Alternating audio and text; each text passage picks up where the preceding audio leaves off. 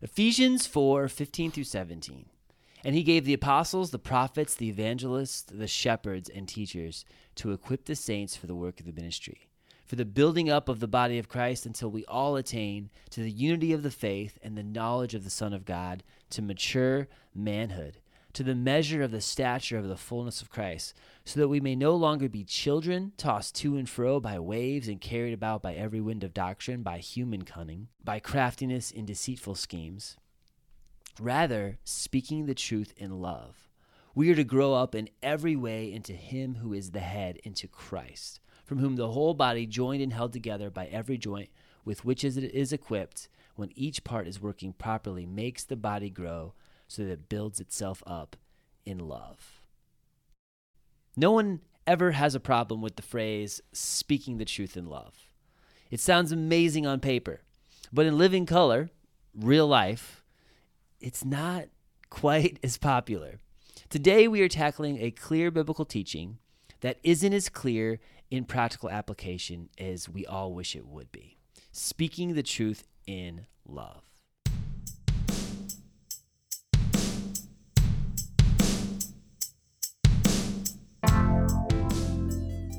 Welcome to the Doxa Dialogue, a podcast about living life on mission for the glory of God. My name is David Rudy. I'm the pastor of Doxa Church and your host here of the Doxa Dialogue. Have a couple friends at the table with me today. First of all, Amanda. Hello, hello. Welcome back, Amanda, and Blake Bright. Hi, everyone. Yes. It has been a while since I feel like we've had the full table, or full round table. Yeah. So, Well, this is a mix-up. I don't usually get to do it with Blake, so I'm I think excited. this is the first time with Amanda. this is a first. Great. Good stuff. How was spring break? How's life been for everybody? It was good for us. We did a little bit of traveling, saw some family, and so that was good. We had a good time. Excellent. Yeah. Yeah, you gotta get out there a little bit and see some family on spring break when you can get away. Yeah. How about you, Blake? Yeah, I didn't really get a spring break. I haven't really had one of those in about 8 years. But I went to work as usual and did some yard work. The backbone of America. Yeah. Yep. I dug some trenches in my yard and Oh, maybe yeah. pulled a couple muscles in my back. But, Yep. I'm still here, still standing. So. I'm sore. I did a lot of lawn work today as well. Did all that mulch. Amanda over here is always the go-getter, overachiever. You had yours done before anybody else even. Yeah. Before they order their mulch, right? Oh, as soon as it gets warm, I'm out there. Well, I think you're hired then. Yes. I hope everyone is doing well, enjoying the spring weather. Maybe you're even out there enjoying the sunshine and getting some lawn work in. Yeah. Today we have a great topic, and this is a topic that I've wanted to do for a while. It's such an important, almost overlooked issue. I talked about in the intro there, of course we love the phrase. I mean, who doesn't like the sounds of speaking the truth in love? That sounds so appealing. That's appetizing to anyone. But when push comes to shove, it can get a little hairy, to just stick your neck out there and do it sometimes. So I think this conversation is going to be great. We'll start with Blake. He's going to give us some definitions and really just lay the groundwork, and then we'll gradually work more and more application into your life.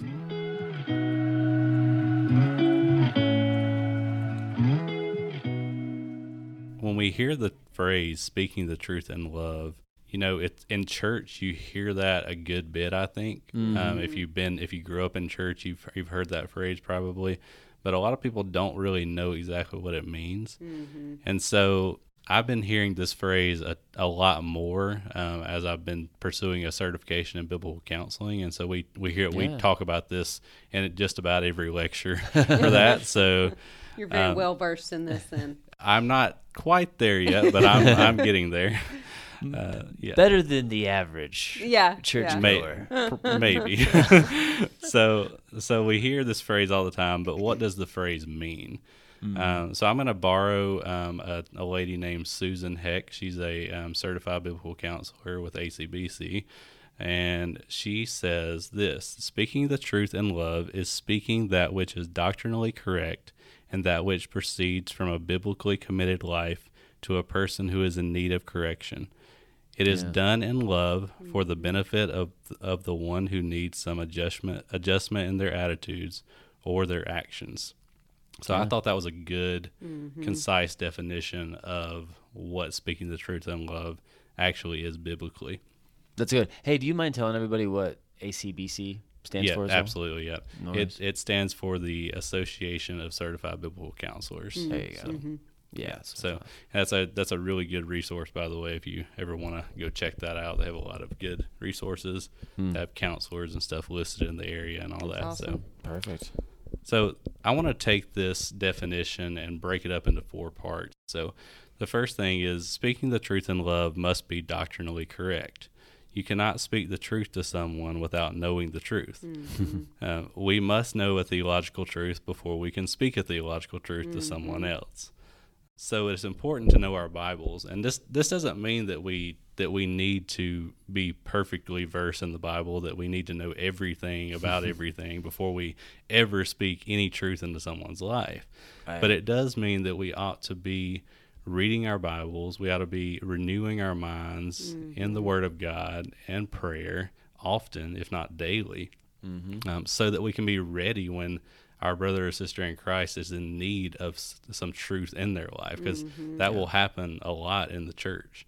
It's like the more you're in the truth and aware of what's going on, you see a lot more untruth out there. Yes. You know, like, and of course, I know we're going to get into this. We don't just jump on every single, I mean, Yeah.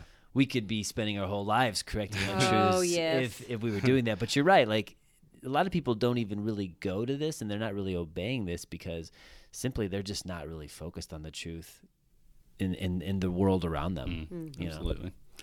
And so I just pulled up Acts 17:11 for this, and just kind of some encouragement here that we kind of be like the Bereans. Now the Berean Jews were of more noble character than those in Thessalonica, for they received the message with great eagerness and examined the scriptures every day to see if what Paul said was true.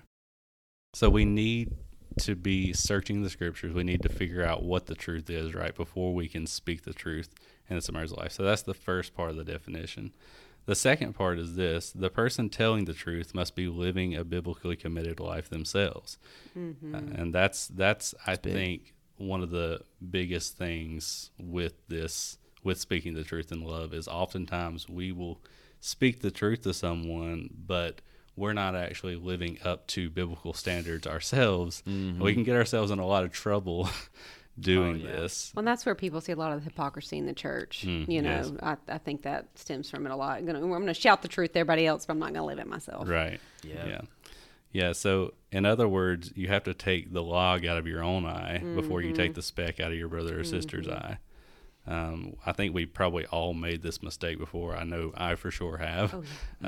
Where, you know, I get really, really high strung about this theologically correct position here, and I'm like, no, you're wrong. And then I'm like, oh wait, I got this sin over here. Sometimes you even get called out for your own sin by the Yes. other person, and that Yeah. really puts you in an awkward situation. Yeah. And I'm going to talk a little bit about that too, specifically, because Yeah. a lot of times when you go into this, people are going to naturally be defensive. Yes. So you almost have to, before you'd ever do this, you know, think through, like, hey, you know, evaluate yourself. You know, Yeah. don't just look at others. Like, let's bring Yeah. this inward first before I even really consider going to that person. Maybe I need to get something right. Maybe I could even, and then it might even allow you to start the conversation in a completely different way, Yeah, absolutely. off Yeah. on a different foot, and then you work around it, kind of backdoor it in. But Yeah, absolutely.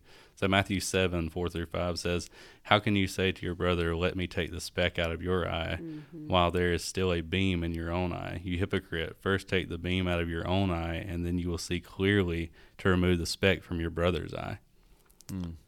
So the third point here is this: the truth should be spoken to a person who needs to be corrected. We should be seeking the Lord in prayer before, during, and after we try to correct a fellow believer. We need to be sure that we are correct before we try and speak the truth in love to someone. This is something I'm learning through biblical counseling studies. You have to put in hard work in order to give someone else counsel. It is a very delicate process because you do not want to lead someone down the wrong path. True. 2 Timothy 3:16-17 says, all Scripture is breathed out by God and profitable for teaching, for reproof, for correction, and for training in righteousness, that the man of God may be complete, equipped for every good work.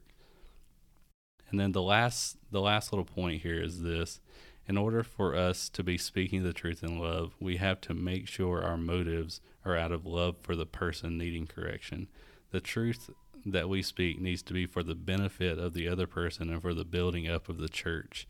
I've often wanted to speak truth to someone out of a desire to be right, but that is the wrong desire. It's a prideful and a sinful desire.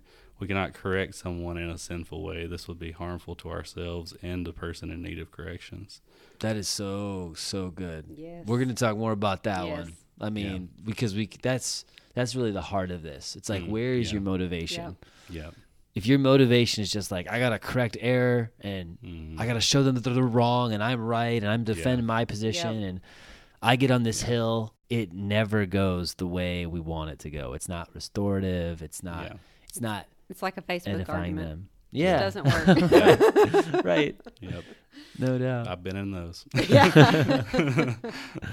Yep. Yeah. But Philippians 2:3 says, do nothing from selfish ambition or conceit, but in humility count others more significant than ourselves. So really, the bottom line is this.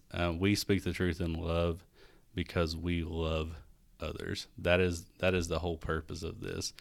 The truth is meant to set someone free to live for Christ. And this shouldn't be, a bad thing in society. It shouldn't be a bad thing in the church. We should be willing and to love someone where we would correct them, but doing it out of a completely unselfish motivation where we really do love the person. Yeah. And we really want to help them. And they're going to see that too. And that's what makes this successful. When they see that you love them and you're doing it out of love, it makes all the difference. Absolutely.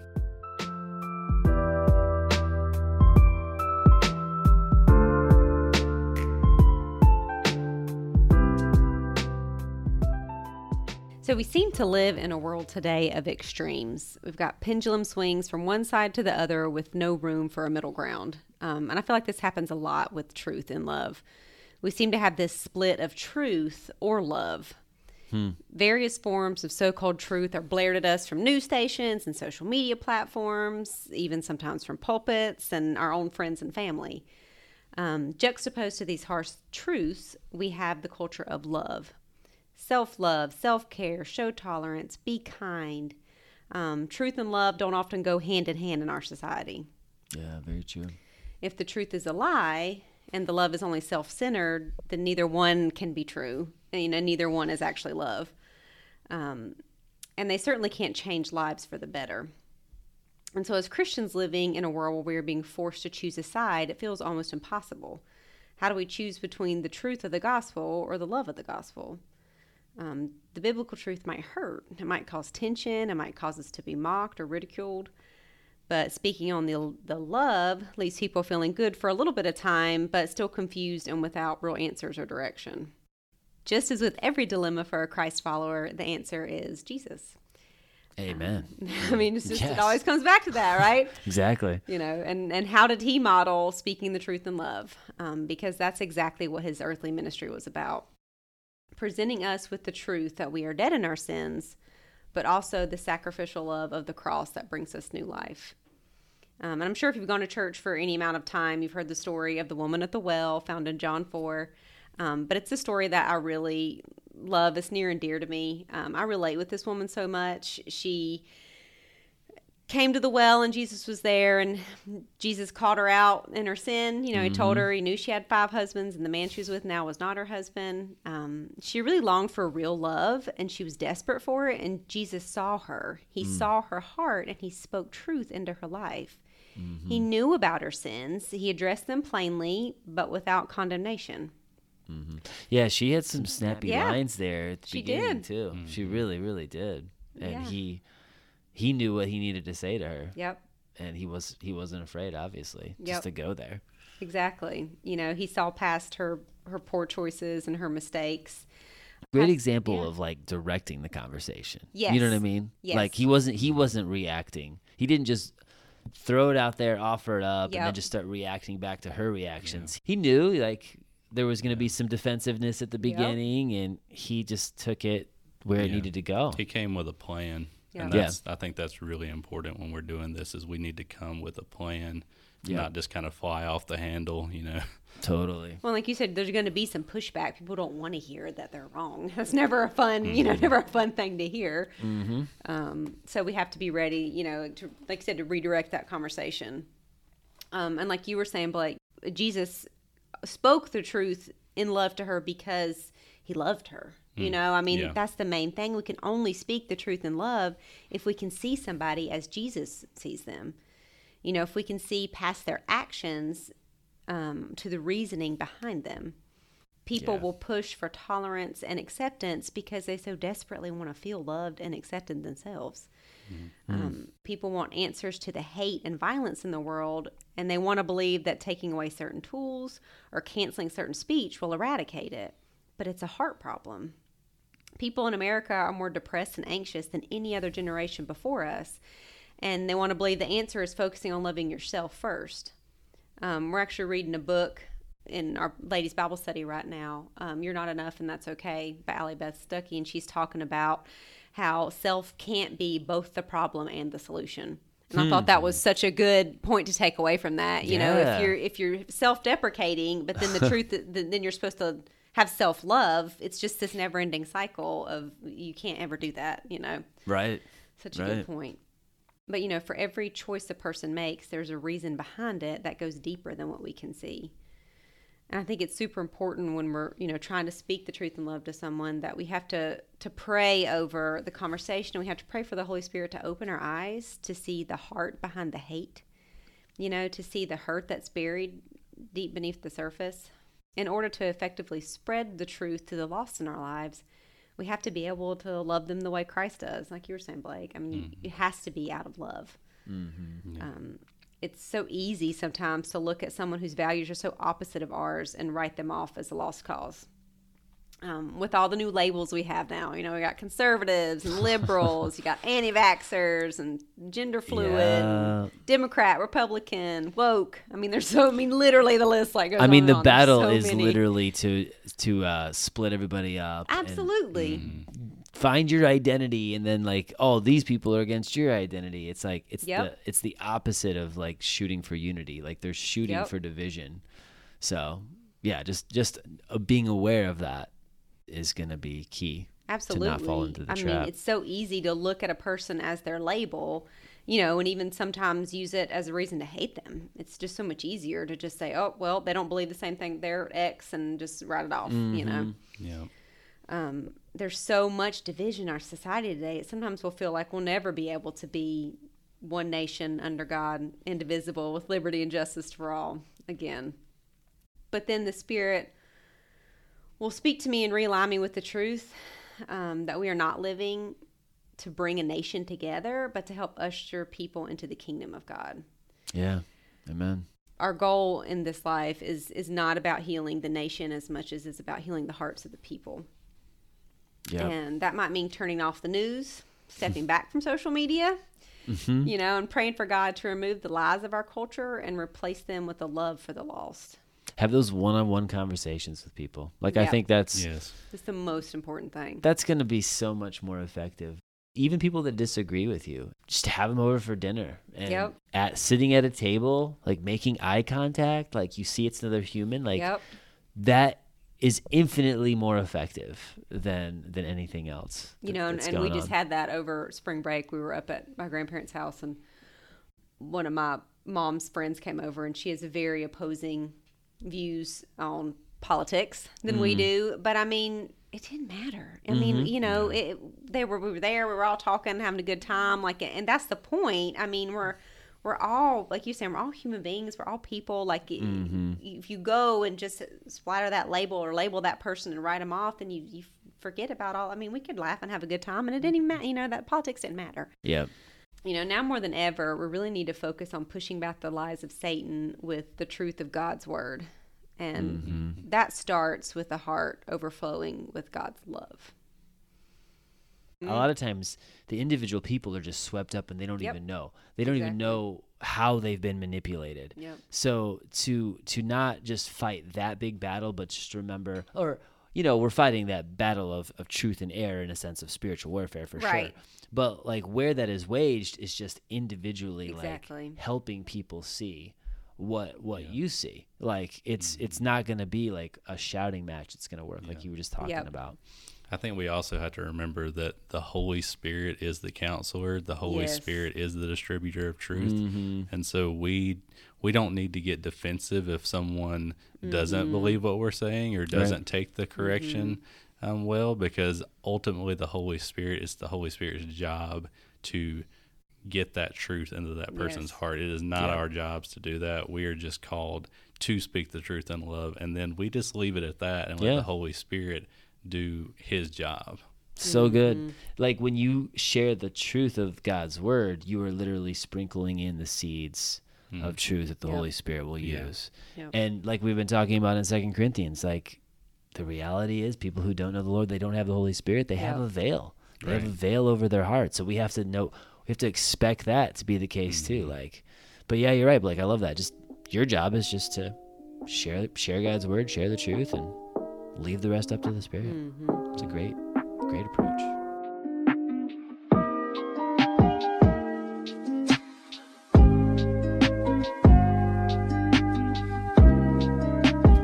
All right, so for my posture on this topic, you've already covered so much, Amanda, Blake. This has just been a great conversation. I wanted to focus on two practical elements of this. First of all, why we don't do it. Like, let's just all personalize it. I have 3 reasons, and I'll just run through these reasons, then we'll kind of break them down. But number 1, and I mean, if you guys have any other ones, please do. Like, this is just a list I made up, this afternoon. But why we don't speak the truth in love? We're afraid of conflict is one of the reasons. It's a big one. Secondly, apathy. You may not love the person as much as you think you do. You just don't really care enough to go there. Number 3, you don't think you're the person. It needs to be someone else. And that could be actually a good reason.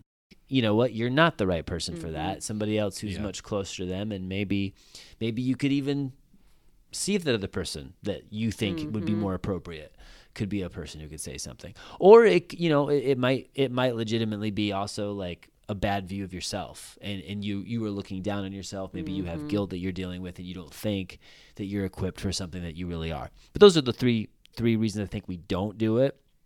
What happens when we don't? If we never go around and we never actually approach someone with truth and love, what are the effects of that? Well, number 1, problems rarely ever get better. Yep.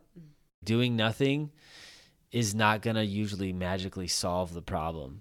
Usually those problems will gradually get worse. So in one sense, it is a lot easier. If you want that, it's a lot easier to have the conversation much earlier. Secondly, if you don't do anything, you are going to be putting yourself in a more difficult position. These kind of roll together. But not being honest with an employee, it's going to put you in an awkward position down the road because they're still not going to be performing, and you haven't actually been able to literally like share what's going wrong, what's causing the frustration for you. It's just awkward for everyone. And then thirdly, the individual isn't helped. And this is where we're going back to what you were talking about, Blake. Like, this is about loving the individual. If we're ever doing this, the motivation has to be, Jesus loves me, I love them, the Spirit is prompting me to say something, and I feel like this could be helpful for them. You're doing it for them. In that alone, if we're going at it like just to try to say something so they can move forward and take a step forward, a lot of times these conversations aren't going to drag on and on. And if you really think about it, in the times in our own lives when we've confronted somebody or had a conversation, it's been more about like us holding the line and like, I gotta correct this. Like, that's when the conversation goes on too long, and the longer it goes on, the more things can go south. But if we're just trying to help them, we present it. we're not going to be talking about ourselves very long. That's like I can't remember. Long time ago when we lived in Virginia, we watched a clip, and you might have seen it. I think it's the magician. He's an atheist, and he was talking about how, basically talking about if you're a Christian, like how much do you have to hate someone to know that they're going to hell? Oh, right. Yeah, and not tell them. He's like, Yeah. basically it's like seeing somebody walk in front of a train and not being willing to push them out of the way, and it's just coming from an atheist. I mean, that how much of a wake up call should that be for Christians? Like, how much do you have to hate your neighbor, to not tell them about Jesus? Absolutely.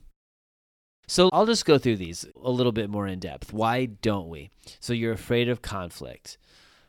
Or we could say you just don't like conflict. But conflict is a part of life. It always has been. It always will be. And how we manage it is super important. There are ways to engage in a conversation that don't end with hurting the other person. And just to be super practical, I mean, I'm not saying anything that's revolutionary here, but asking questions instead of just coming in and making declarative statements, asking them a question that gets them thinking about it. They're like, they put it in their own words. Let them know why you're saying something. Like, that is always, if you ask a question and they make a comment, that's usually a great time to come in. We're like, hey, this is what I've noticed, and I just wanted you to know, like, I'm only saying this because like I want the best for you, or something along those lines. You're setting them at ease. You're like really diffusing the situation by just emphasizing, and you always need to do this, why the conversation is being had in the first place. Don't be shy about it. So many people just avoid things like the plague, and they just pretend that doing nothing will be fine, and they don't even realize that, man, a lot of life is having these kind of conversations. So why not actually have these conversations spiritually as well? Mm-hmm. You can challenge the way people think and ask questions without being like confrontational in the sense that we often think of a conversation going sour because it was a confrontational conversation. When people do go on the defensive, and I think, you're going to notice they often do, they will reflectively a lot of times make it personal about you, and just almost expect that, be on guard for that. A lot of times before you have these conversations and you plan ahead, like Blake mentioned, you're always thinking, how are they going to receive it? Like, what's their response going to be? And like, how can I craft what I feel like I need to say? And you say it and you get out. It doesn't have to go on forever. So deflect and diffuse and just calmly make your point. Secondly, if you don't ever say anything, it might be the case that you don't really care to see change as much as you think you do. Mm-hmm. There are, of course, some things that just aren't worth the fight. And, a couple scripture verses that come to mind here are, let love cover a multitude of sins. You also have it's a different verse, different point, but it also is still fitting here. As much as possible, live peaceably with all men. You're not going to always be able to live peaceably with everybody. Sometimes they're not going to allow that to happen. Sometimes it's going to be a situation where you let love cover it, and that can almost be a whole other podcast for another day. Definitely. Like, when do we do that? But I think you can make a very solid case from Scripture. It's not that hard to see. Like, the times when you would let love cover something is when that person knows they're wrong. Mm-hmm. It's not just a complete blind spot. It's not like egregiously hurting like multiple other people. Yeah. If it's something that's like literally really, really hurting them and they're just lost like to lifestyle it. Choice. Yeah, lifestyle choice thing. Like, that's where this would come into play, speaking the truth in love. But if it's like they made a mistake, they got mad once, right? Or whatever, they made it. You know what? They may have been having a bad day. I've had those bad days too. Like, I'm not going to have to go in there every single time and correct every issue. Does that make sense? Yes, definitely. Yeah. I think too, with like, I think you mentioned not taking everything personally. Mm-hmm. I think one way we do that is to actually really get to know people. So, if someone says something back to you, don't take it personally. Understand who that person is, like understand what that person may be going through in their life. Yes. That's just part of loving people is getting to know people. Yeah, you're right. And sometimes before you ever say anything, it's going to be like, I'm going to get to know this person a little bit better before I do. And that might be the time where it's not you. You don't need to be the first person to come into play there. I think helping the individual, as I said, point 3, many times the loving thing to do is speak the truth with a humble, gracious, non-accusatory tone. And tone is really everything. I even can think of a time just recently where I came at a conversation, I did not have the right tone. I'm guilty of this. I think we've all been guilty of this in the past.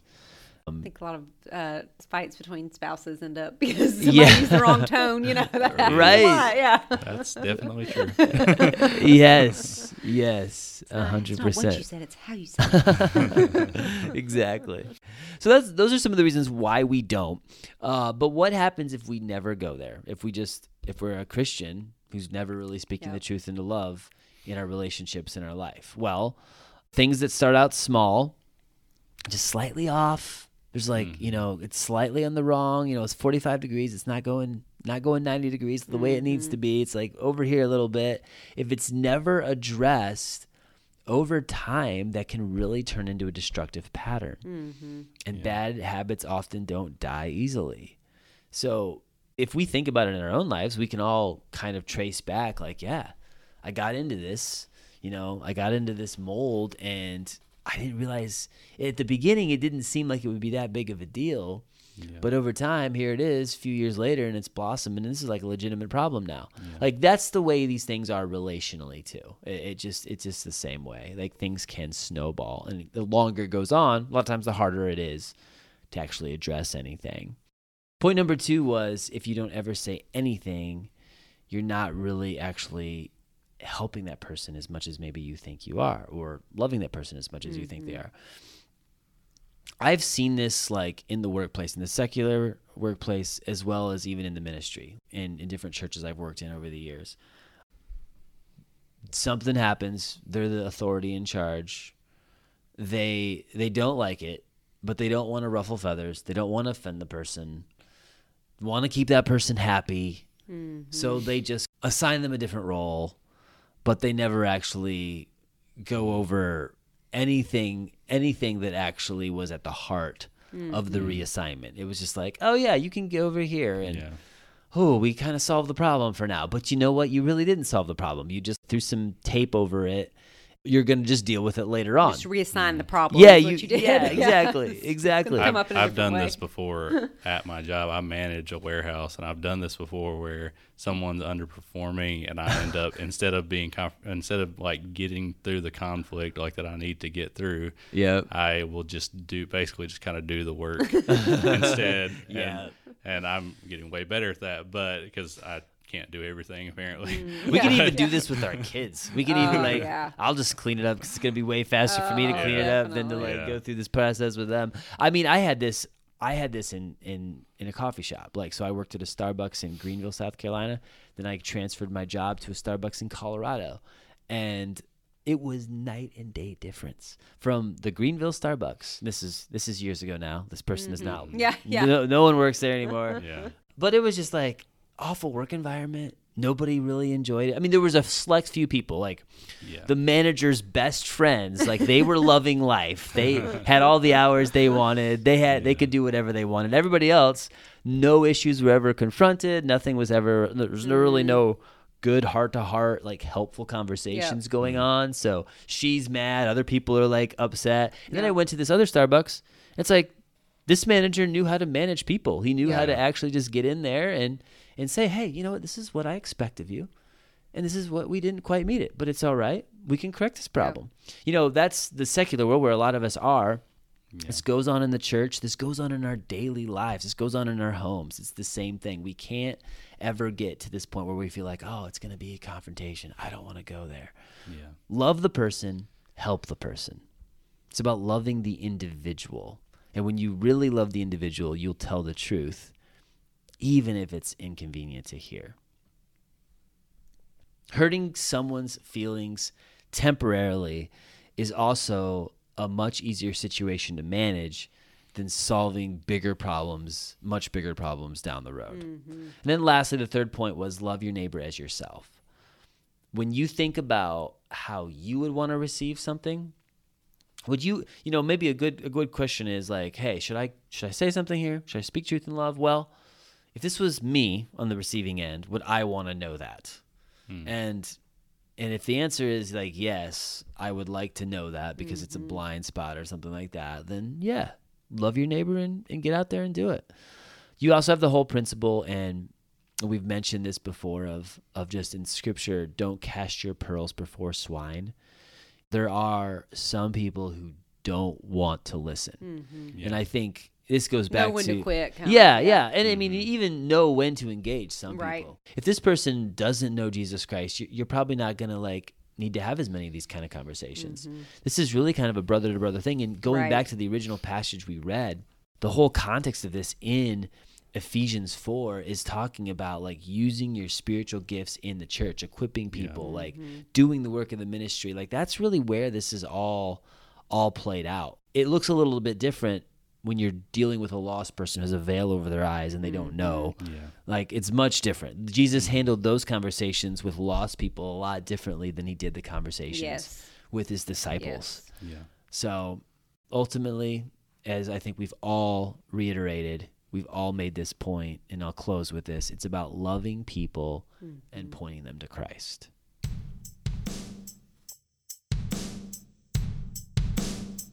Well, hopefully this has been a helpful conversation for you. Maybe we got you thinking about a few things.